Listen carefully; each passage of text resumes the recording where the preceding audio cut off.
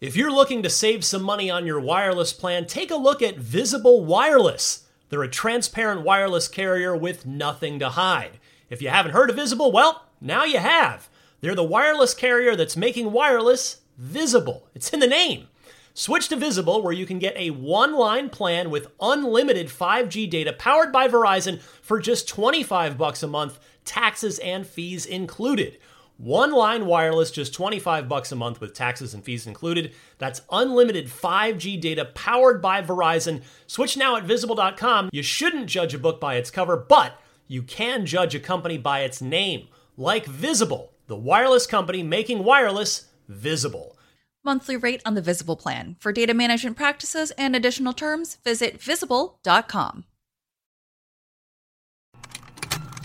Contained herein are the heresies of Radolf Burntwine, erstwhile monk turned traveling medical investigator. Join me as I uncover the blasphemous truth of a plague-ridden world, that ours is not a loving God, and we are not its favored children. The heresies of Radolf Burntwine, coming January 2nd, wherever podcasts are available. This is Steve Downs, the voice of Master Chief, Sierra 117, and you're listening to Podcast Unlocked, the world's #1 Xbox podcast. Now, finish this fight. Master Chief, out. Happening, friends, welcome to Podcast Unlocked. It's episode 458. It's August 25th, 2020. I'm Ryan McCaffrey hosting with you as always. I'm joined by Plug Your Ears, Destin Legary. Bam! Hey, everybody. You kind of jumped the gun on me. We might have got your full intro, but guerrilla style recording. Oh, yeah, we're doing the best we can. Miranda Sanchez, hello. Hello. I actually went to, plug my ears. I was like, wait, there's headphones here. And I felt very silly about it. Is your cat around? Are we going to see your cat today? Oh, yeah. She's looking at me right now. If you're watching the video version, you can see one cat butt here, and she's on the cat tree. The other one's just, looking at me deviously. Here she is. She's been such an asshole recently, so hopefully she's good during the show. Apologies. I know I'm not supposed to curse. We just had a whole conversation about that. You're the nice one on the show. There we go. I'm very pleased to welcome a special guest from the community, Lord Cognito from the Iron Lord. Wait, it's the Iron Lords podcast. I've got that correct, right? Correct. You got it. Sir. Well, welcome. Thanks so much for joining us. Thanks for having me. Absolute pleasure. Huge fan of you guys. Watching for years. This is definitely on the bucket list of achievements as a gamer. So this feels good to be here, man. Thank you for having me. Absolutely. Well, tell us a little bit about, for those that don't know, because you and we met at E3 a couple of years ago, did we not? Correct. Yeah. So we met. Yeah, that was my second E3. My first one, I believe, was 2015. But we met. You were so busy. I was just glad you had enough time to stop and talk to me. But yeah, man. I mean, I've been podcasting. Obviously, Iron Lord Podcast is the gig. Every Sunday we talk about the latest in gaming, and basically we try to do is celebrate the people in the industry, pretty much give them their roses while they can smell them. If you're a content creator, we've had people in the media, we've had various guests, and it's always fun, to have them on and also talk about the latest topics. Kind of 4 childhood friends, that pretty much now get together every Sunday to talk about the industry. And then an extension of that is lordsofgaming.net, which we just started our site, which is about a year ago. And also Destin's here, so he knows I'm a big Destiny fan. So Iron Lords, yeah, of course. Yeah, and you know where that's inspired from. Yeah. You know the inspiration. So initially we were just a Destiny podcast, but then we went multi-platform, talk about all gaming, and then I'm a co-host of a purely Destiny podcast, which is The Last Word. Fantastic. I have to say, all the branding you have for your podcast is just fantastic. That is such a great logo. Thank you. We usually get some positive feedback from it, so much appreciated. And then we'll ask you again at the end of the show, but where can our listeners follow you on Twitter because they're going to fall in love with you during this podcast? That's the goal. So where can they follow you when the show's over? Absolutely. So I'm at Lord Cognito on Twitter, and again, Iron Lord Podcast on Twitter as well. So Perfect. You can follow me both there, but Lord Cognito. Excellent. Yeah, you came highly recommended. We've been trying to have some different creators, different Black creators from the community on, and really try to be better about that. And you came highly recommended. People were like, you got to have Lord Cognito on, and I had remembered meeting you at E3, and it's like I remember him being a super nice guy. So I figured it would be fun. It'd be fun to just bring you in and we'll talk some Xbox. You picked a good week. We've got plenty of stuff to talk about. So first, actually, I want to start. You and I are actually the only two that have had the chance thus far to play Battletoads. I mean, here we are. This is another significant Xbox first-party release in 2020. We were talking on last week's show about how busy the year has been for Microsoft first-party, for Xbox Game Studios. They've and it's not just all filler. We had Microsoft Flight Sim, a 10 out of 10 on IGN. We had Ori and the Will of the Wisps, a 9 on IGN. And there have been some good games. Gears Tactics got an 8 from us and did really well. So, and here we go with Battletoads. So I know we've both played about the same amount so far, just like the first maybe half hour of the game, first few missions. What are your thoughts on it so far? Yeah, for me, I come from that old school beat 'em up, Streets of Rage ilk. So these kind of games do appeal to me. I remember the original one being extremely difficult. So that kind of, I didn't get that feel initially from it. I felt this was more lighthearted, more simpler. A lot of control, practice things in the beginning, kind of give you a feel of the game. And then as I went on, basically, it's kind of drop in, drop out, which was interesting. And then I started the infamous speeder levels, as we discussed earlier, and those were interesting. Those were very, I will say, very challenging. My platforming in the 3D space, and it went on a bit long, Ryan. I have to admit, it went on very long. So, early impressions, I do feel the game is solid. If you're a fan of the genre, you're gonna love it. However, my personal beef with it is that, as a fan of that genre, I almost feel it's criminal sometimes, Ryan, that, like, for example, Cuphead, when they don't have online co-op incorporated with that style of game. And I was just hoping, it's a shame that maybe, I don't know if it's a server issue or anything of that nature, that they could have had that. Because I think that could have really breathed a lot of life into it, being able to 3-player co-op online, Xbox Live kind of a deal. Yeah, couldn't agree more. I'm with you, too, that it's just the first speeder bike level. It's like the third mission you play. It does drag on way too long. I'm playing it and going, okay, I got a feel for this. It's like I see it gets a little tougher. And then it just kept going. I'm like, how long is this mission? And it dragged on a little long for my taste as well. But I'm with you. Like, it feels good. It's very faithful to those old school beat 'em ups, the Double Dragons, the Streets of Rage, the original Battletoads that you talked about. And I like that. Like, it's got that. Like, I wanted to put a quarter into the TV. Like, that's how that game feels. I love the art style. I love the exaggerated cartoon animations. It does play really well. I even like, it's very self-aware. It makes jokes right away about how, look, it's been forever, and we've been like, it's very self-referential about how long stuff going on, and So it's a good vibe to it so far. I definitely want to play more. I don't know. Yeah, you're right. The online co-op thing that hurts, but at least the thing I will say I like as a single player game.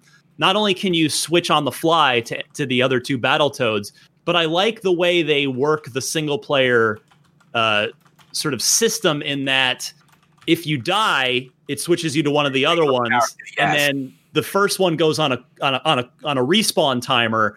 So you can keep playing, if you burn all 3 before one of them respawns, then mission over. So I like that. I like you've kind of got that sort of cycle, that loop going, where you've got a second and a third chance that'll then reset in that window. So I thought that was pretty cool. I feel as a single player, it gives you the feeling that you have a 3-person team at your disposal. So I hear you. Yeah, absolutely. Now, Miranda, you have been playing another game that came very highly recommended from IGN.com, which you should visit.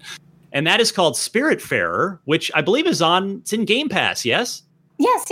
That's a big reason I wanted to talk about it. So we gave it a 9, which is, very highly recommended from us.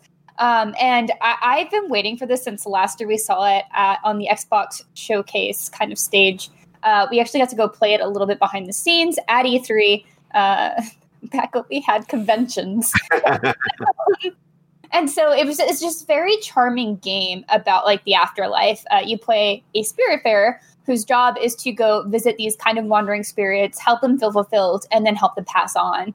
And it is so pleasant, but it's like weird to say, this is a weird framing for it, but it's not soft. like these characters curse and they have issues and they have a lot they want to talk about, and it's not necessarily just really it's lighthearted and good without being too like fluffy, I guess is what to say. It's just like I'm trying to describe this as like a stuffed animal but with some sharp edges, and so it's like very up my alley, and like there's some like mild like resource simulation in it as well, but it never feels like it's too tedious. It's actually a really long game. It's like 35 hours. Oh, wow. So yeah, I was really surprised. The characters are just written super well. It's a gorgeous game. So if you guys just need something that's a little bit more chill, I would highly recommend that. And I've been having a great time with it. So after I finish this, I'm going to go Battletoads next. But fantastic. Yeah. All right, quick pause here before, let's see, we'll move on to our next topic, which is, hey friends, we're at the end of August and there's no Xbox event. There's no what's going on. I want to go Lord Cognito's way first because, like, you've been following along with everything Microsoft's been talking about with regard to the next event. Is this going to be where Lockhart gets revealed? Sure hope so, because it already got revealed from the controller. So kind of piggybacking off of that and the fact that obviously this event is not going to be in August. We're now into September, which is fine, I guess, but we continue to wait for more information. How have you felt, and within your podcast community too, kind of what's your sense and the sense that you get from your audience about how Microsoft's been doing and how quiet they've been? Granted, Sony's been pretty quiet too, but how you feeling? Yeah, I mean, this is a very interesting next gen. And I will say that in all my years, I'm a bit older, so in all my years, I've never seen anything like this in the sense of this ultimate high stakes game of chicken. And no one's willing to budge. So it shows that the stakes are high. And I think, as far as Microsoft, how they were doing, I felt like initially out the gate, like when we had the Game Awards, the Hellblade, the system reveal, they are firing on all cylinders. And then the ultimate transparency as far as this is how the system looks. They're taking it to different venues, different outlets, teardowns. I mean, they were on fire. And at that point, our community was kind of like, well, hey, Sony, like, what's going on? What are you guys doing? Because Microsoft is so transparent. Like, what's the deal? So then I believe the shift started probably around the third party showcase, because even though I loved it, I'm gonna be honest with you, Ryan, I really did I liked Infinite. I like Scorn. Yeah. I liked a lot of these games, especially they were mature titles, which is kind of a little bit of my nitpick. But obviously, when they market it as gameplay, and they don't deliver fully on that, I can understand the criticism, even though I liked it, right?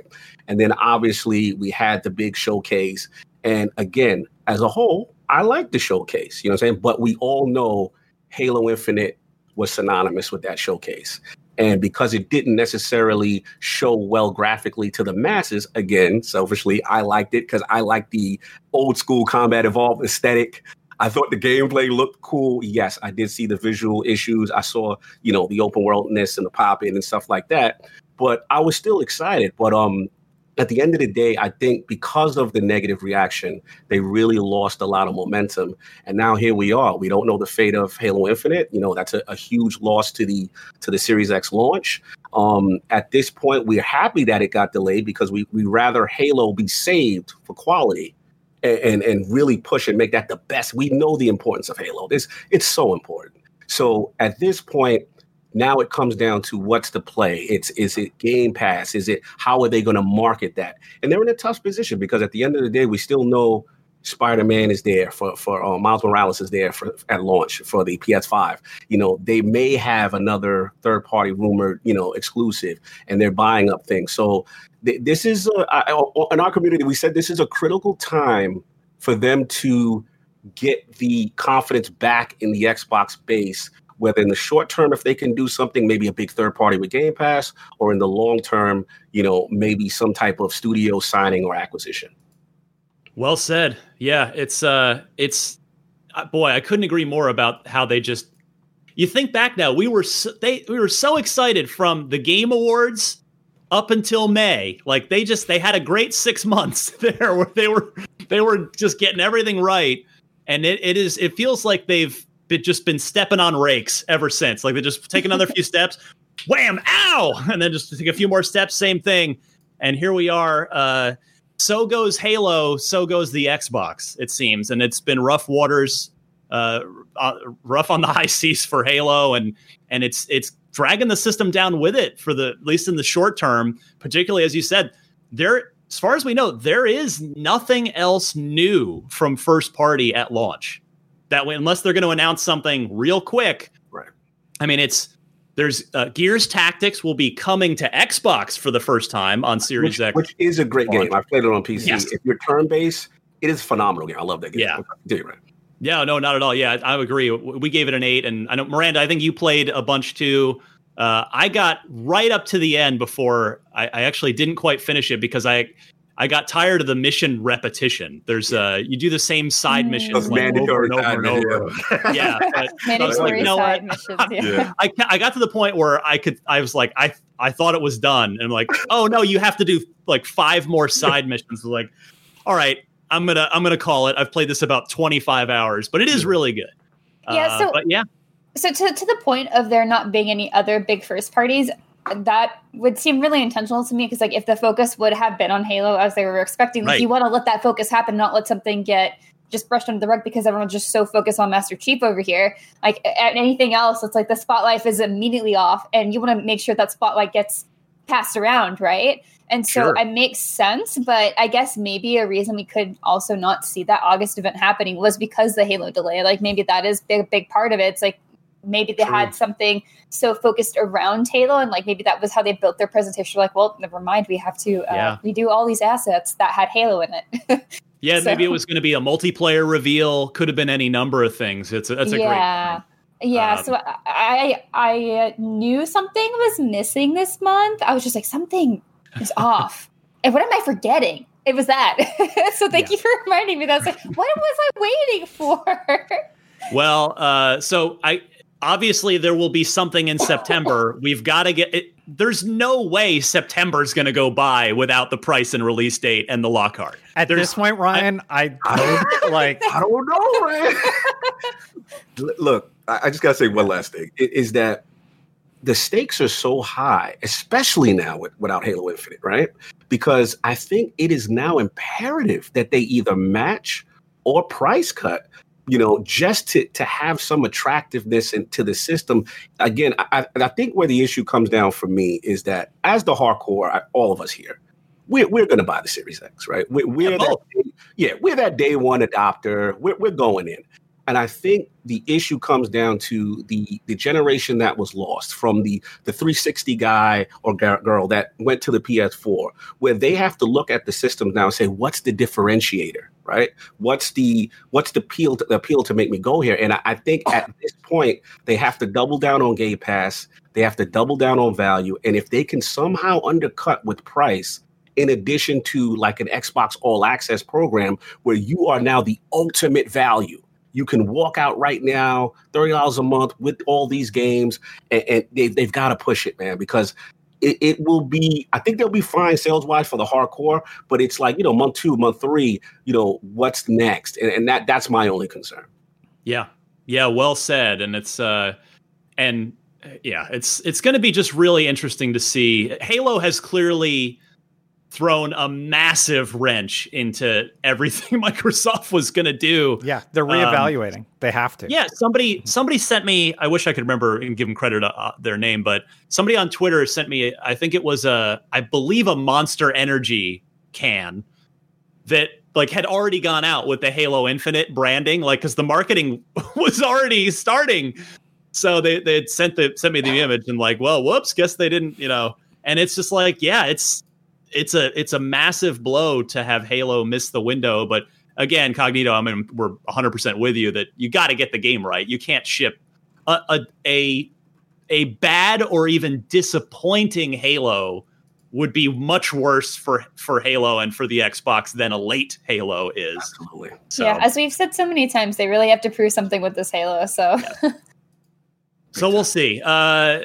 Speaking of proving things, it'll be interesting to see what Treyarch will be up to on a 2-year dev cycle with Call of Duty. They're up this year with Call of Duty Black Ops Cold War, which has been confirmed. There's a teaser for something that seems like it's happening in Warzone tomorrow. So we obviously we're recording here on Tuesday, as we always do. So we'll talk more about Call of Duty next week.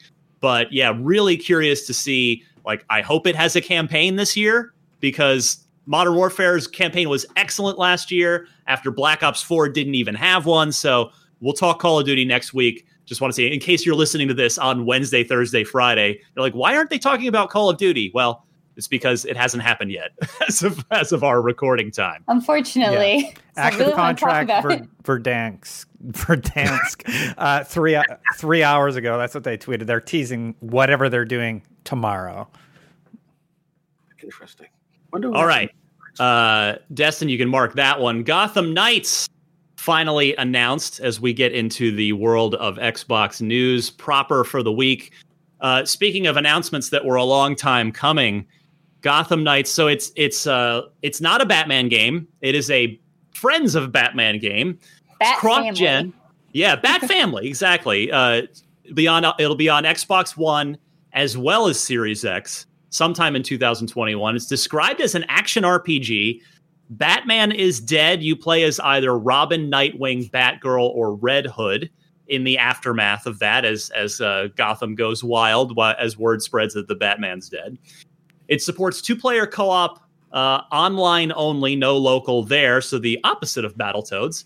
It has RPG-style leveling for both you and for the bad guys on this. So let me go actually Destin's way first on this. Destin, you play a lot of games that have floating damage indicators and a lot of numbery, grindy combat to them. So, this game, we've been expecting a Court of Owls game from WB Montreal. We are getting one. It seemingly does not have Batman in it. How did you feel about the reveal over the weekend? I'm stoked. The only character that didn't make sense to me was Red Hood, but I'm stoked for Batgirl, Nightwing, and Robin. Just the fact that Red Hood is running around with guns, I'm like, why is he teamed up with people who don't do that?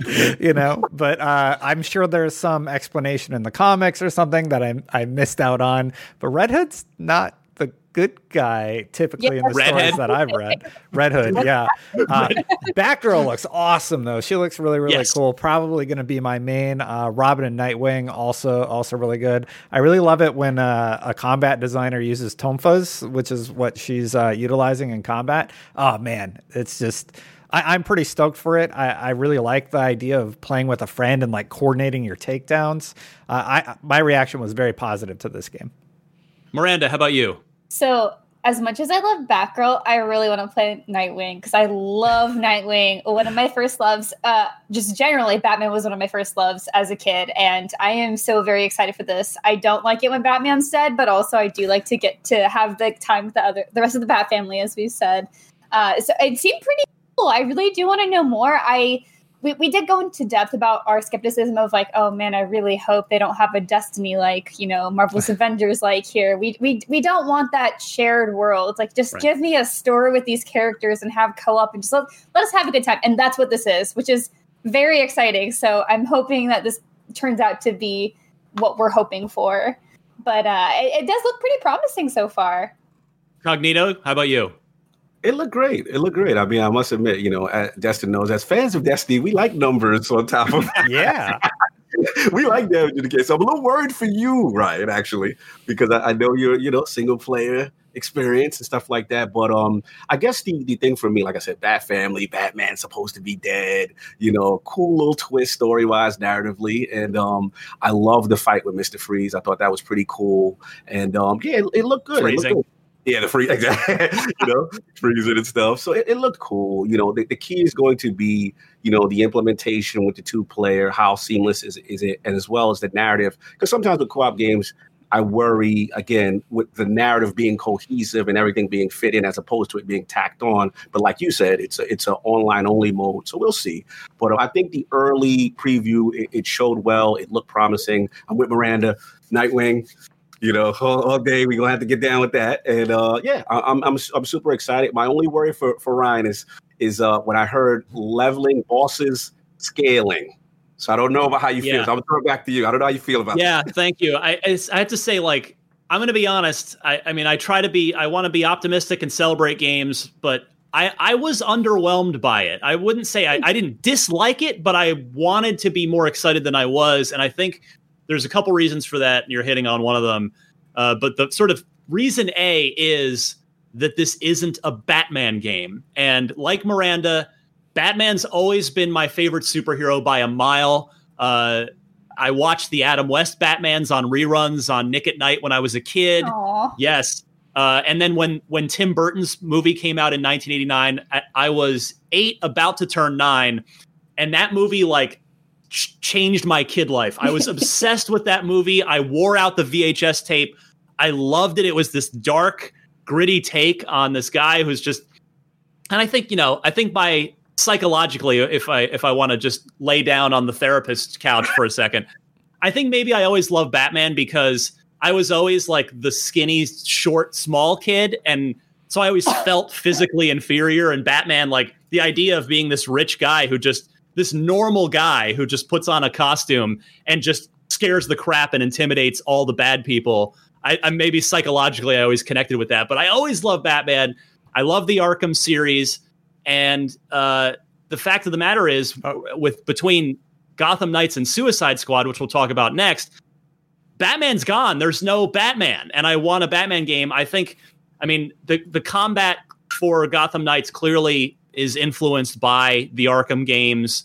But the detective elements are nowhere to be seen. And I'm not sure they're going to be in this game. And I love the detective and stealth elements of the Arkham games. So, part of me wonders, I got to preface this. I haven't read Court of Owls. And I know people are out there going to be like, you say you love Batman and you haven't read Court of Owls. You're not really a fan. And that's fine. But if you want to say that to me.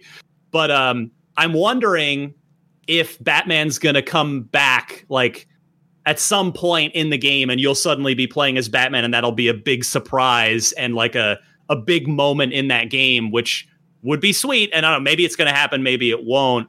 But like in the last Arkham game when it was revealed that Red Hood was bad. Yeah. And then I know I'm talking too long here, but to get back to Cognito's point that he teed me up for. Yeah, I realized that part of what didn't sit right with me during that reveal was when the damage indicators started appearing above people's heads. Mm-hmm. I hate that. And I know it's just a UI thing. Every game does it behind the scenes. It's just a matter of whether they're showing it to you or not. I hate it shown to me, and hopefully you can turn it off in the UI. But I think part of the reason I get triggered that I hate that is because games that do that tend to be grindy games. Mm-hmm. And I respect, I know like you guys are huge Destiny fans and that part of the game is very much appeals to you and you love that. I am just a player where I'm old enough now and my gaming time is limited enough now. I respect anybody else, but for me, I don't have time for grinding. It's not fun for me. Okay. So I truly go ahead, Miranda. Yeah. Miranda. Yeah, so quickly, sorry. Yeah, to your point about grinding, I think sometimes games like that, so like for instance, Persona is huge on grinding, but that's a single player experience, different from the kind of Destiny style grinding, which I think is very separated from this if we're looking at perspective wise. Right. I think you'd want to look at something like Persona, which can be a lot and can be very heavy, but usually there's like a difficulty setting that can be altered so that grinding isn't really as important. However, I will say that's not necessarily always the most fun option because then you're sacrificing like that challenge that you wanted just so you don't have to grind, which is, sorry, my cat's here, which is a bit of a bummer. So hopefully that there's something there. It's more so to show you like if one of the characters is specializing in like critical damage or something and there's like a skill tree that they really want to show you like popping off there, which I love doing like building for crit. I think that could be really cool. And also just to like backtrack just a tiny bit, I really do hope they also have some more interesting kind of detective work as well, because I think that's a big part of Batman that we seem to all enjoy. So, Destin, you were wanting to jump in there too. Yeah. I truly think this is going to be absolutely accessible for a player like you, Ryan. I think the damage numbers are for people who want to dive deep. I don't think this is going to be like Destiny at all. I think it's going to be more like I think it's going to be more like the Arkham Knight series, where like it's just easier for people to play together. You can kind of do whatever you want, and then if you want to get stupid powerful and play at a higher level, that will be there as an option, and that's why the scaling is in place, right? It really seems like, hey, if you want to get power crazy, it means things are going to be more challenging. But if you just want to play for the story for players like you, Ryan, like I think that's going to be available to you. That based on what they've shown us. To your point, yeah, I agree. I see what you're saying, Dustin. The only concern I have for Ryan is just that I know how he feels about the investigative aspect. And I'm not sure. I hope we're proven wrong. And like I said, we just got a vertical slice, and there are those aspects there. But I don't know, how it will be implemented in a co-op fashion. And maybe they do something really cool and innovative to kind of keep that, because I do feel that is part of the Arkham series, and I hope that you do get that. Gears is co-op, and they do the yeah. Yeah, I think that there's like a lot of great examples of co-op games executing well on like mysteries or puzzles, and I think there's a lot of ways they can integrate that and build it in a super fun way. And I think that's probably part of the intention, right? Because if this is built with co-op in mind, which I think they've made that pretty clear by you always having people around, then I think there's going to be it's going to lend itself well to those sorts of experiences. Yeah. But it makes sense they probably haven't just shown it yet. Because, that's all. Hopefully he just gets his visual relief that it exists, and then he'll be fine. And to put a bow on this before we move to Suicide Squad, I'm not saying that Gotham Knights is grindy. It's just between the character leveling, the enemy leveling, and the damage indicators that it just set off the caution flag from you, like, is this game going to be grindy? So it's the good news is there is the Court of Owls narrative there. They do clearly seem to be focusing on story, which makes me very happy. So we'll see. We'll see this. We're going to see a lot more about this game next year before it releases on both Xbox One and Series X. All right, Suicide Squad being, of course, the other big reveal game-wise from DC Fandom over the weekend. Suicide Squad killed the Justice League from Rocksteady. A 2022 release, Series X only, and PS5 and PC. But no current gen, no Xbox One for this one. 1 to 4 players. You can play by yourself, or you can get 4 people playing in co-op. Harley Quinn, King Shark, Captain Boomerang, and Deadshot. And quote from Rocksteady, from Sefton Hill, "This is a continuation of the Arkhamverse." So a lot of threads and storylines you're going to see come to fruition in this game. Cognito, I'll go to your way first for reactions to this long-anticipated announcement from Rocksteady. Yeah, I mean, this is definitely, we've waited a long time. It was one of those things where I love the premise. The premise is so cool. Obviously take down the Justice League, take down Superman, that kind of stuff. I struggle with this particular showing only because it's such a cinematic trailer. You still don't get an idea of what actually is happening here. So we do have the idea it is a shooter, like you said, 4-player, cooperative. I just need to know more about the game. I don't feel I left with any particular answers or what's happening. And sometimes that's the risk I feel sometimes the companies do when, sometimes the game is far out, or again, you just get this cinematic trailer, and sometimes I know it's farther out, but you just wish you had some idea of what the gameplay mechanics are. So I love the premise, just want to know what's actually the gameplay. Miranda, how'd you feel about this reveal after 5 years of silence from Rocksteady? Exactly the same as Cognito. It's like, well, that was, I really did like the tone of the cinematic. I think it was a lot of fun, and that's promising. I think they really nailed that sort of like brand of comedy that we would want to see from Suicide Squad. But other than that, just like, oh, okay, I guess we will see more later. Good to know it's like confirmed and exists.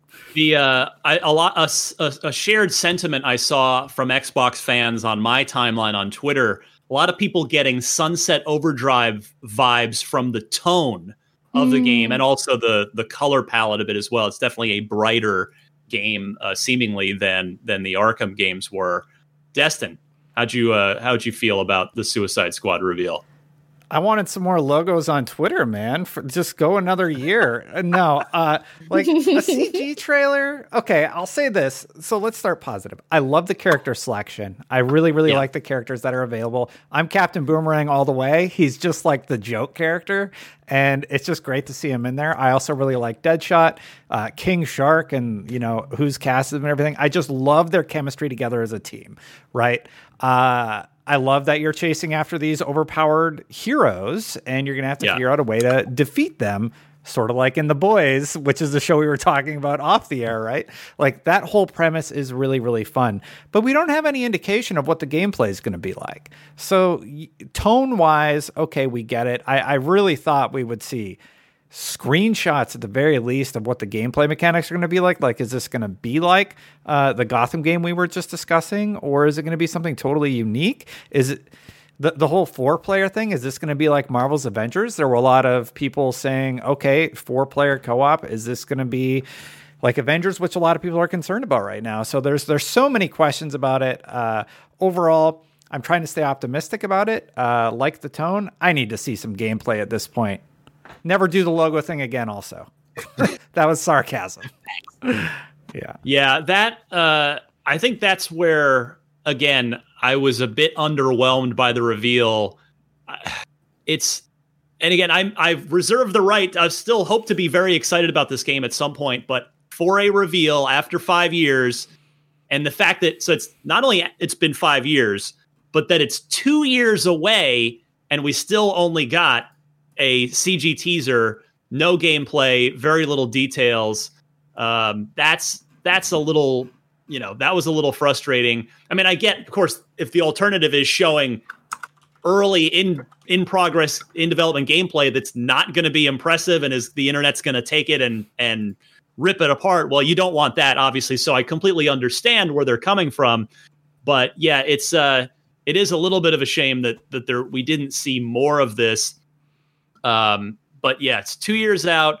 We'll see. It's mixing third-person gunplay with third-person melee, but it does seem like, I believe Sefton said it, so it didn't seem like it's going to be a game as a service. It's not going to be like an Avengers or a Destiny for those like me who were not wanting that kind of thing to happen. I love the emphasis. I really want damage numbers, though. I hope they have damage numbers all over the place. Don't do that to him. Oh my goodness! But yeah, I mean, I will say I am energized by the fact that it's not bothering with the PS4 or the Xbox One. That this thing is built for these higher end machines. That leads me to believe that hopefully we're going to get a more detailed, fleshed out world. And just a better game out of it. That part makes me happy. Next up, let's see here. We've got a little bit. Still got some time left. A game that came out of nowhere. Speaking of next gen game reveals, I actually want to go Miranda's way first on this. Black Myth Wukong came out of nowhere last week and just took the gaming community by storm. It is.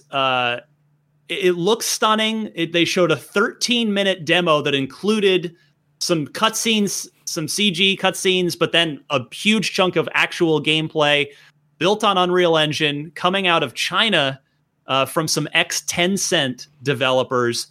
And Miranda, this game, to me, it was more of a wow factor. It was a better next-gen showing than anything Microsoft or Sony have revealed so far. Yeah, absolutely. It looks very cool. So Wukong, I like very much this character, the Monkey King, because he's pretty much present in every MOBA. So Monkey King's like a character in Dota that I've played. And so getting to see some of those like standard Monkey King attacks and just like of course, like the soldiers that come out, it's all very familiar to me. So it's kind of cool to see that expanded, of course, within the actual mythology of it and following that full lore into this really beautiful gameplay demo we got to see. I also want to follow up with like a news story that came out after it just sort of blew up. The developers responded to the popularity of the trailer in such a humble way. Yeah, I see. I know you saw it too. It's just so humble. Sweet. Yeah, it was so cool. So cool to see. So this was translated, and they said, I'm quoting from our story. He adds that the team has been happy with the explosive popularity of the trailer, but makes clear that they won't let it get to their heads, and even asks viewers to forget the footage as it doesn't represent their best work, and goes into all the issues with that trailer had, which of course everyone's over here like losing their minds, like, wow, this looks so cool, this looks great, the systems, like the gameplay mechanics look fantastic, and then he's like, wait, please. It's not the final version. Please don't be too impressed, because we have a lot of work to do on this. It's like, whoa. It's not even so cool. It's not even the newest Unreal Engine, right, Miranda? It's correct. Yeah. Yeah. They made it on 4. Just like, what are y'all doing? That's crazy. But of course, there's a lot of things up in the air as far as like, when is this even going to come out? And we don't know which services it's going to be on. But I think they said that they were aiming for mainstream consoles and PC with no release date, really. But we don't really know what this is going to change to. So very exciting. A lot of potential here. They're still hiring. They said they're staffing up quite a bit. I think they said there are about 40 people on staff, and they want to hire 20 more, if I'm remembering correctly on that. So this was probably the most convincing recruiting pitch of all time. Just released an amazing 13-minute gameplay trailer. Cognito, your reaction to this, what I think is fair to call probably a Souls-like game. Yeah, absolutely. I mean, wow, right? This thing broke the internet. I mean, I saw the trailer. I could not believe that was not next gen. And I think you said it perfectly. Like, I have to be honest, like, I'm excited about the next gen consoles. We know the power, we know what is going to happen in the future. But I felt to this point, until Black Myth, I didn't see anything that knocked my socks off. And this was the first time I'm like, you could have lied to me and told me this was next gen. And I'm like, yeah, I see the velocity architecture. I see the SSD. You could have fooled me. I mean, this thing looked phenomenal. So salute. It was a game science team, I believe. And like Miranda said, so humble. Like they're pointing out inconsistencies in the game. And, we apologize for the frame rate here. And I'm like, this thing looks amazing. I mean, we talked about it in our community. I mean, I was completely blown away. The sheer scale of certain scenes and the boss fights and transforming from an insect to this. And there was one scene he's on a cloud, and there's another scene he's fighting like these celestial beings. And I'm just like, the sheer scope of this. And again, I believe it's that, the Chinese mythology with the journey to the West. And man, all I will say is, Phil, we need to get on the phone, man. Phil, man, if they need assistance, this is the type of studio, man, that you would, it would be nice to Game Pass, or just even as a timed exclusive, if they could. These are the type of games that I feel like I want to see Xbox kind of get behind, those single player experiences I feel that Sony does so well. And I actually put a little fun tweet out on Twitter, like, hey, Phil, back the truck up. Hey, paging game science. Got a little traction, but all jokes aside, we just want it to come out. I think they said it's coming to major consoles as well as cloud streaming, which is interesting. Mm-hmm. And hopefully they continue to work on it. This thing actually sees the light of day, but salute to those guys. That was absolutely amazing. Sony's got Bloodborne, so why not? Microsoft. And they said it's a series. They said this is going to be like a first in a series for them. This thing has a foundation. I'm sorry, Destin. I'm just too excited. It was just a small thing, but the moment that sold me is when he beat the character with a flaming bow staff, and the bow staff went flying in there and landed perfectly next to him. I'm just like, okay, so many things happened there. A, it landed perfectly. It didn't collide with anything. It wasn't weird. B, you get the loot from your opponents. Like, that was really intriguing to me. And it was a really, really tough fight involving pairing and everything. I was just like, oh, I'm in. And that was like early on in the demo, so it just ramped up from there. I think I'm just especially to know a little bit more about Monkey King 2, because obviously, as I said before, he's present in like every MOBA, but you get that MOBA's iteration of Monkey King, and so getting to learn more about the lore of that would be really exciting. I do want to note the only other like really next gen game I've seen presented so far is probably Ratchet & Clank Rift Apart. That one I think also really showed super well as far as like just the colors and like the activity in that world, and so between those two, I think it's a promising future for us. Yeah, and we're going to see Ratchet & Clank. I know we're on an Xbox podcast, but that's at sure. Gamescom Live coming up later this week, so watch that on IGN. All right, on to the loot box. This is a fun one. Kevin Kiesel, whose gamertag is Narsil Falcon, writes in and says, I'm a big Halo fan and I'm disappointed that Halo Infinite has been delayed. Although I'm happy it will get more dev time, I'm getting frustrated with 343's inability to make an all-around great Halo game.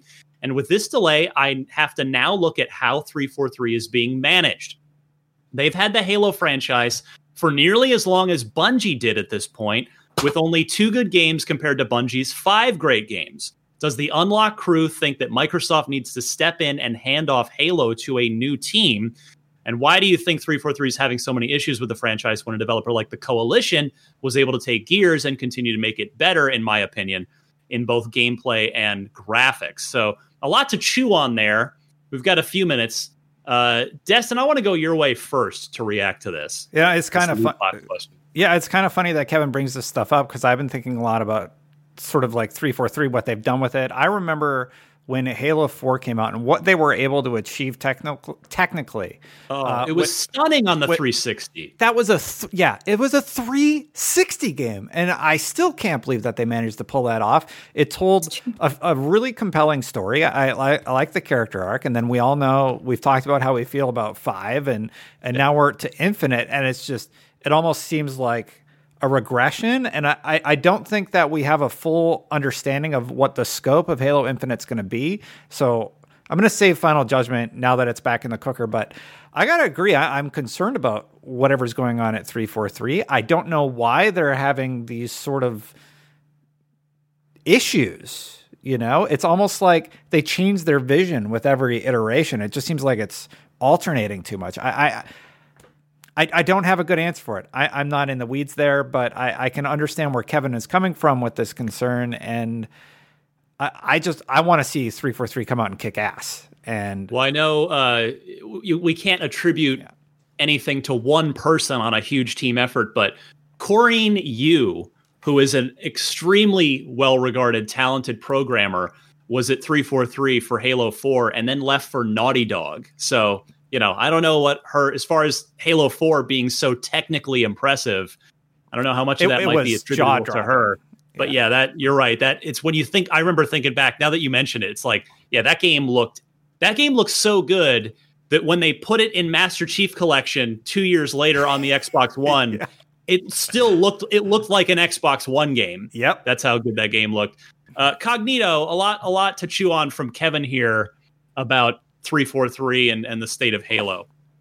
Yeah, man, this is tough because I'm obviously Destiny fan. I'm a Bungie guy, but I've always been sympathetic to 343 in the sense that I've always felt that they inherited this child, right? This was not their initial creation, and the expectation that was set, you know, for this franchise is so high. And, you know, for me, it's been uneven. It's been, you know, we've had the Master Chief Collection. We don't want to go and revisit that, you know, but we've had, you know, Halo 4 with, like Destiny saying, an amazing campaign, but not necessarily regarded with the strongest multiplayer. Then we had Halo 5, which the multiplayer is amazing, but not necessarily regarded with the greatest single player. So the where I have the disconnect is with the Infinite reveal, because again, even though I selfishly didn't mind it, you know, I do feel that how ambitious it was, if they got that kind of reception, I am concerned with, I don't want to say anyone's leadership or anything like that, but I am concerned with the direction. I am concerned that who's making the decision process, because it seems a little disjointed. And this is so important. You know, we've got so much, you know, length of development time that's been invested. Now we're hearing rumblings of possibly, I don't know, dropping the Xbox base version. There's so many things going on right now. And right now, listen, we just want Halo to be good. I am willing to give them the benefit of the doubt for Halo Infinite and take as much time as you need. Let it cook, but it has to be great. And it's almost like you have to grade them as if if this one's not successful, then I think, yeah, we may have to question, you know, who the reins go to or so on and so forth. But I'm pulling for them to knock it out the park. You know, Halo's super important. I thought it was bold for them to delay it, because I thought that thing was hella high water coming, you know, with the launch. You know, every time we heard it, Infinite, it was synonymous, Series X. And the last point I'll make, Ryan, is that where it disappointed is that because the marketing was so tied to Series X, the performance, the power of the machine, everybody wants to see these things. And where they kind of lost me, and I think you said this in the past a lot, was how was ray tracing, a key feature, not going to be there, right? So when you start to hear that, that's when a little red flag goes up for me. And like I said, I just hope they get it right and they get this direction down, because this thing needs to be great. Miranda, you're a big Halo fan as well. Yeah, so I think Dustin kind of hit the nail on the head for me when he said that there seems like a shifting vision, and that seems to be hurting them a lot. And Cognito, you touched on it too. But it's like, how was ray tracing a miss there? Like, who said, hey, this is going to be a launch title for Series X? And obviously ray tracing is such a huge visible feature for people who don't necessarily always have to understand the tech specs to know that ray tracing is like kind of key for next gen. Ray tracing, load times, of course you want frame rate, better graphics, like that. It is all synonymous with next gen. How do you not have that ready for Master Chief? And so I don't, as everyone has already noted too, like we don't know what goes on behind the scenes at 343. Like we don't know what sort of, people are involved, maybe even beyond them, in saying you need to be doing this, or like we need to be doing all these different projects. But they really do need to nail it. And it is a bit of a bummer to see that they missed the mark so hard on that. I don't necessarily think that you need to, I guess I can't really say that I'm in position to say whether or not they need to completely shake up their leadership or whatever needs to happen. It's hard to really know what's going on without having a deep dive of like, hey, what did happen? What did happen with the Halo 5 campaign? Because obviously there's a big shift there. Like the first reveal of it is so different from what we actually got from that game. And so you see those sort of things happen and you have to wonder what is going on. But I'm hoping that with the time that they've had for Halo Infinite and the time that they're giving it still, I mean, obviously COVID's kind of changed the world as far as production and just everything else goes. So like maybe some of these features were scrapped due to time, because it was planned. We know ray tracing was planned to come later. Maybe they just thought, oh, well, we can still launch it with Series X because as Cognito said, it's synonymous. Like we kind of got to do this. And so they're like, okay, well, we can put that out later. Like it'll be fine. And then they get the feedback that it's not fine. So I think that could be a part of something we do need to consider. But also given how much we've seen of Infinite and that they're obviously trying to do kind of a revisioning of Halo, like that spiritual reboot, right? That's a huge undertaking. And obviously that's going to take time. And so I think there's just so much at play here that I know we all really just want to see it work out well. And I agree that there's probably some things that just need to be evaluated as far as like priorities. But again, it is so hard to say exactly what's going on without having that insight to the studio and what's happening.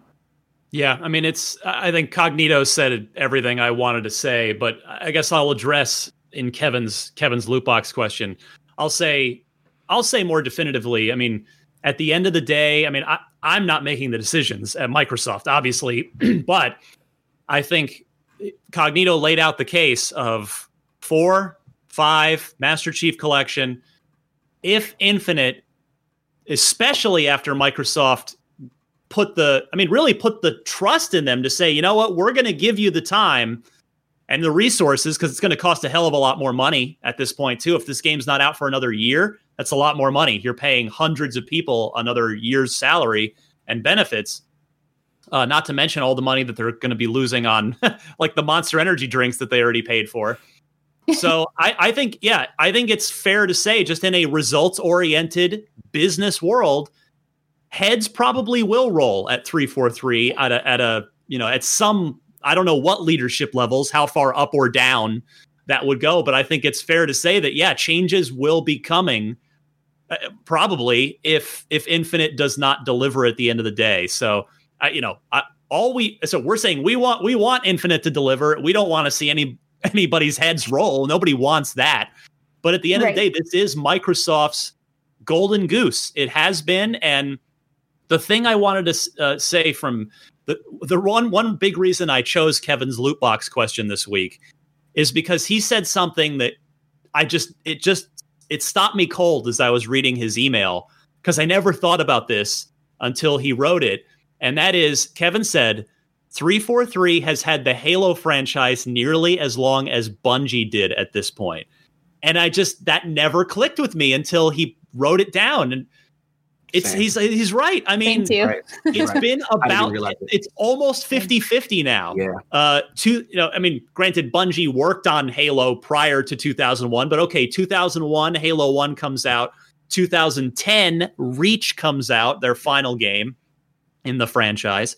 And then same thing, 343 started on Halo 4 prior to 2012. Technically, 343's first release was Halo Combat Evolved Anniversary in 2011, which they worked on with Saber Interactive. So, but anyway, so roughly let's call it 2011 to 2020, and obviously Infinite won't be out till 2021. So yeah, it's about a decade apiece. And yeah, it's like they've almost had it longer than Bungie. It won't be too much longer. And the results, Cognito said it great. Like, there just hasn't been that all around great Halo game. They have not been able to put all the pieces together in one package.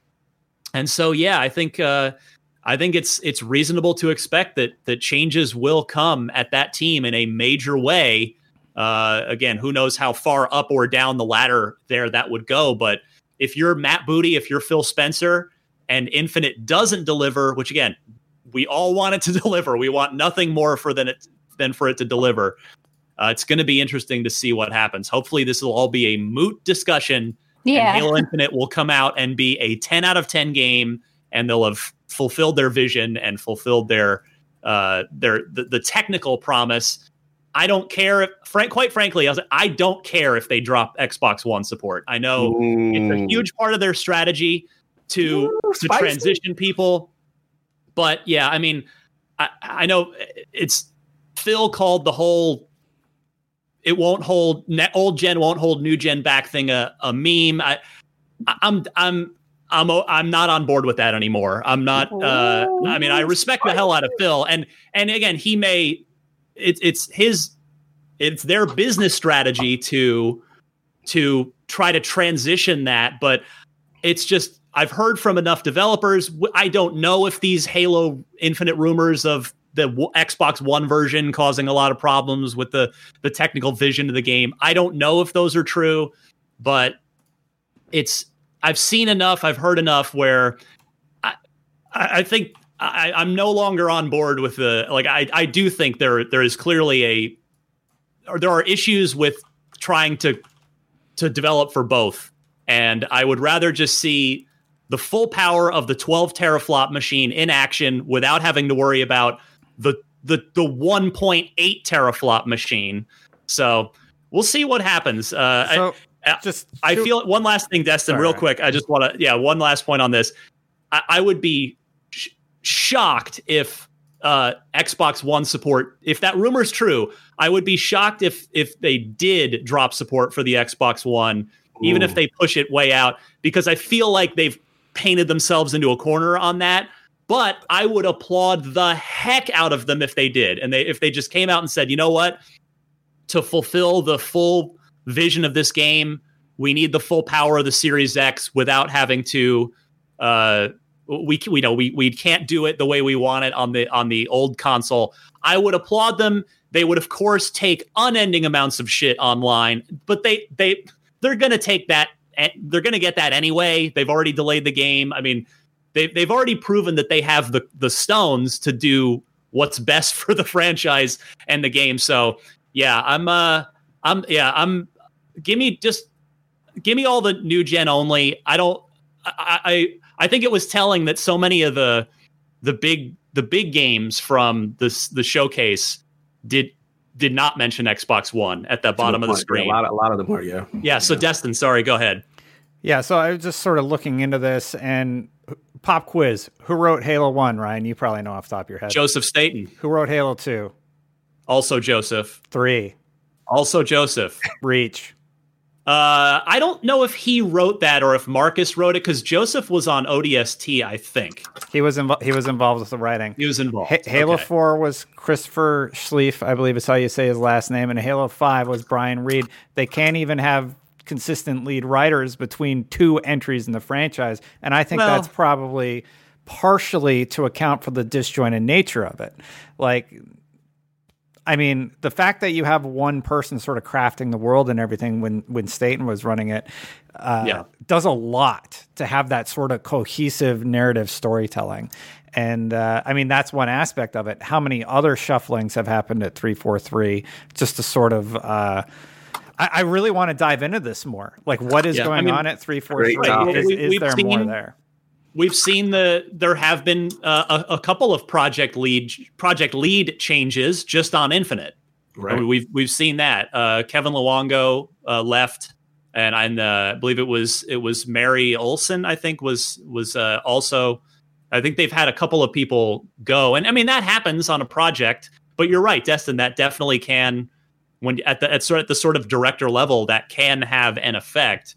I will say also that the writer doesn't necessarily dictate the entirety of the story, right? True. Because like there are a lot of changes that have to be made to be fitting for the game itself and the gameplay and like a certain key point that they want to hit. So while yes, the writer does dictate parts of the story, they're not the sole person who directs that. Absolutely. The point I was more trying to make is that there was a consistent team working on Halo 1, 2, 3, and Reach. Yeah.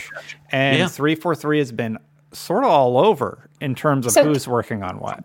Yeah, and Kevin brought up the coalition as being just done such a fantastic job with Gears, which I totally agree with. And to that point of consistency, they have had Tom Bissell on both 4 and 5, and just their narrative team. Have Rod. They had their narrative team is just fantastic. That whole group, I think, just has a very unified focus on what they want to do. Right. And also, granted, I have spent more time with the coalition team, like as far as like for Agent First and other stuff, so I like know who they are. Whereas with 343, I don't necessarily have that same exposure, so it's hard to say. But just going off of the people who have been working on this, it's different. It's definitely a meaty topic. Yeah, definitely. This is spicy. This is spicy. To Ryan's point, I really feel you. I think everything you said. You know, it comes from the heart. I mean, selfishly as a gamer, you want the highest fidelity, right? You want to showcase your system. And I absolutely feel you. Selfishly, that's what I would love as well. And my concern is, you made a good point about the backlash, right? But the reason why I'm even more concerned about it is because I felt the marketing was so tied into cross-generation. This is what we're doing, right? We're not leaving anyone behind. Sure. And you know, that would be a huge step back for them to do it. And would they, like you said, have the stones to say, hey, because of this title and maybe the technical issues that we're having on the base level, on the lowest common denominator, right? Are we willing to make that sacrifice to make the ease of development? And that's a huge part of their whole message versus PlayStation, because PlayStation is like, hey, the generations start here. We want you in here, that kind of thing. And again, selfishly, I'm for it. You know, I'm with you. I just want to know if they would kind of backtrack on that, because that would definitely be an about face from the marketing to this point of how they've addressed the Series X, how they brought it to the table, so to speak. Well, I think it makes sense for some games that you could easily go ahead and do an Xbox One version, but it's just not a one size fits all solution. And for Halo, it might not work. And so they wouldn't necessarily have to walk back the whole thing, but just say, hey, for Halo, we want the best, most, next generation experience for, Infinite's supposed to be the platform for the next 10 years of Halo. So, maybe for Halo, it's not the best move. We shall see. We shall see. All right. We've got just a few minutes left in the podcast. It is Unlock Block trivia time. I love when we have our guest panelists like Lord Cognito here to test your Xbox trivia. Now, at the top of the show, Mr. Cognito, you proclaimed yourself an older gamer. So this is a true test of that old school gamer knowledge. Now, I want to go on the record here. This is a question about official Xbox Magazine's game discs, which I worked on most of. I did not get this question right when I slowly scrolled without revealing the answer here. So I got this wrong, and I worked at OXM. I just want to make everybody feel better right away by saying that up front. Our trivia question comes to us from Trevor in Saskatoon, Saskatchewan, Canada, who asks, which of the following game demos was not included on the very first official Xbox Magazine Xbox demo disc. Now, as you guys know, some of our audience maybe doesn't know if they're younger gamers, long before demos were delivered on Xbox Live, the only place you could get game demos on your or for the original Xbox was with our magazine, OXM. It was a big selling point. It was a big part of our product. And it was awesome. Like, I remember we would get the builds. We would get builds of the disc in from our developer partner and from publishers. The one that jumps out is, I remember when we got the demo for Splinter Cell Chaos Theory it was the first mission, the Lighthouse mission. And it was just like, so we were playing it before the general public, and it was just like, oh my God, this is the greatest thing ever. I remember we got a demo of Ninja Gaiden, and it's like, we played that demo forever till we had so many. Those were good days. Anyway, OXM number 1, disc number 1. Which of these was not included? Was Shrek not on that disc? Was Turok Evolution not on that disc? Amped or The Thing? None of those are fake games. Those are all real original Xbox games.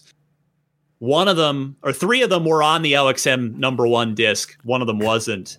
I'm going to save our guest for last on this one and go to Destin first. Oh, man.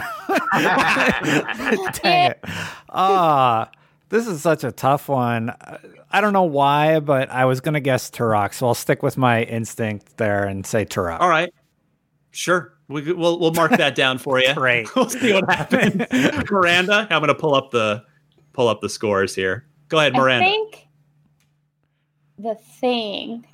I've never owned a demo disc, so that's maybe telling. But I have played Shrek and Amped, and I enjoyed both of those games as a small child. But I don't know about The Thing. I think that maybe not. All right, you're going with The Thing. Yeah, Cognito, how about you, my friend? This is tough, right? I remember all these games. So it's kind of funny. I do remember The Thing. But do I remember playing it on a disc? I don't. I'm like with Miranda there. I don't remember doing it. So I'm going between Turok and The Thing. All right. You know what? I'll say The Thing. I'll say The Thing wasn't there. I'll die on that sword. All right. Unfortunately, the Lord is dying on his sword. You should have listened to the other half of your brain. It was Turok. It was Turok. Turok Evolution. Good one, Destin. Good one. So Destin tying Miranda for the 2020 lead, 6 points. Brandon still got 7, and the poor guy's been trapped on Gamescom programming. It's a 1-point game. It's a 1-point game. I thought it was done months ago. You pull it up, man. Shout out to Brandon for this commanding lead without him being. Trevor from Saskatoon, congratulations. You have that was a great question, and Destin, great job on that. You get the tip of the cap. You flipped a coin. You flipped a 4-sided coin, and it landed on the correct answer there. Okay, we have got to wrap this thing up. We've just got a few minutes left. For me, real quick, I'll just start. You can. There's the Yappa comments. We'd love to have those. We'll try to get those back next week when we're on our sort of regular production. Destin's once again kindly pulling double duty as both panelist and producer. But if you go to this episode's article page on IGN, so Unlocked, just Google IGN Unlocked 458, leave a Yappa comment. You don't have to make a Yappa account. You can sign in with LinkedIn, Facebook, Discuss, or I think Google as well. So one of the things you maybe already have, leave us a video, voice, loot box question. Would love to hear from you there. Also, IGN Prime is back. Use the promo code UNLOCKED to get a free month. You get ad-free browsing on IGN desktop and mobile. You get a store discount, all of our cool t-shirts we've got. You can download game videos and also game guides for offline access, free indie games, and more. And then for me, you can follow me on Twitter at DMC_Ryan. And the thing I want to promote this week is another IGN Unfiltered. Had one last week, 2 of them this month to make up for the fact that there wasn't one in July.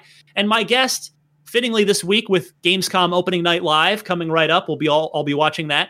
My guest is Jeff Keighley. So my friend Jeff, we talked through his whole career, how he got to where he is. We talked about the next-gen console race. A lot of great topics there. Look for that on IGN, on YouTube, or on your favorite podcast service. It's pushed out in podcast form as well. Lord Cognito, plug away. Where can we find you? Remind us again, because you've had, it's been a wonderful appearance. I've loved having you. Where can people follow your work? Before I do that, thank you guys. This was absolutely awesome. Had a fantastic time. A lot of fun. Huge fan of you guys. So definitely a dream fulfilled. But as far as me, at Lord Cognito on Twitter. And of course, every Sunday is the Lord's Day Iron Lord podcast, usually 1 p.m. Eastern. You can catch us at lordsofgaming.net. That's our fan site. And actually, you guys, we got sourced by you guys with a Minecraft article, which was pretty cool. Sweet. So salute to that. And Destin knows, if you like Destiny only, if you don't want to, you want to dive into that, I also do a podcast on Fridays called The Last Word with Ebontis. So again, absolute pleasure. This was a ton of fun. And like I said, you guys are great. So thank you again for having me in the realm of Unlocked. Absolutely. More than happy to have you. This will not be your final appearance. We're going to have you back again. Absolutely. Much appreciate it. Destin. I have said Ebontis' name wrong for 5 years. He never corrected. I've been saying Ebonitis or something. Ebonitis. I'm telling him that Friday. Oh man, that sounds like a disease. I thought he was being clever. I don't know. I apologize to Ebontis, right? Yeah, that's how you say it. All right. Well, I got it now. That's embarrassing. Anyway, Gamescom kicks off this Thursday. Opening Night Live is the big opener. We're going to have a post show. We'll be broadcasting that on IGN as we are one of the official partners there. Really, really excited to see everything coming out of the show there. That's what's going on at IGN. That is our big focus internally. Personal stuff, as always. You want to watch me after hours? Check me out at twitch.tv/Destin for after work stuff. I don't do stationary on my streams, but Miranda has a super cool stream too. You should check out. Miranda, take us home. Yeah, you can follow me at Havoc Gross, and that's Havoc with a K, pretty much everywhere. So as Dustin mentioned, Gamescom has been keeping me very busy. If you notice, I'm pretty sleepy also because there's fires and my lungs are having a hard time. But that's a whole different thing. So I'm actually hosting Gamescom cosplay contest. So I'm very excited for that this weekend. So please check that out. I will also be periodically on our Gamescom broadcast doing some live hosting. So please come and join us. Also, stick around for our Call of Duty coverage because I will absolutely be involved with that. I am so stoked. So that's going to be a good time because I know Call of Duty. So personal stuff, yes, as Dustin said, I do have a stationary stream that is Havoc Grows on Twitch. But tonight, I am playing episode 2 of Alan Wake because I hadn't played that all the way through before. So I'm very excited for that. So if it's Tuesday when you're listening, you can come on through and say hello. I actually watch your stationary streams. They're good. Relaxing. Yeah, chill. Which we all need. Well, Destin, thank you, Miranda, and especially Lord Cognito. Really, it was great to spend more than the few minutes that we had at E3, and now a whole podcast. But yes, seriously, please come back again. I will reach out. I thought you were great.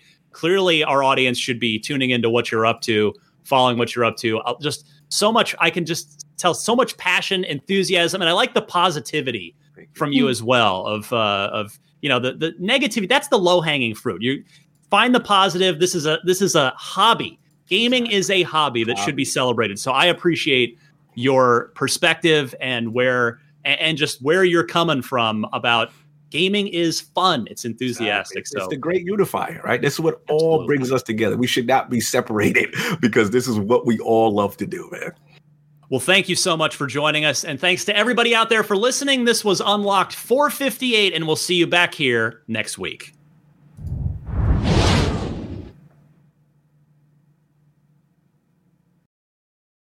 Hey there, this is Justin Bartha. I made a funny new podcast, King of the Egg Cream. It has the greatest cast in the history of podcasts with actors like Louis Black. I'm torn by my feelings for 2 women. Bobby Cannavale. You can eat it, or if someone hits you, you can put it on your cut. Melanie Linsky. I wonder what these marvelous things are that look just like boiled chicken feet. Jason Ritter. I can break things and pick locks and kill people. Michael Stuhlbarg. The whole point is to inspire people that they should make themselves better. Ari Grainer. No, don't whet its appetite. What are you, an idiot? Me, Justin Bartha.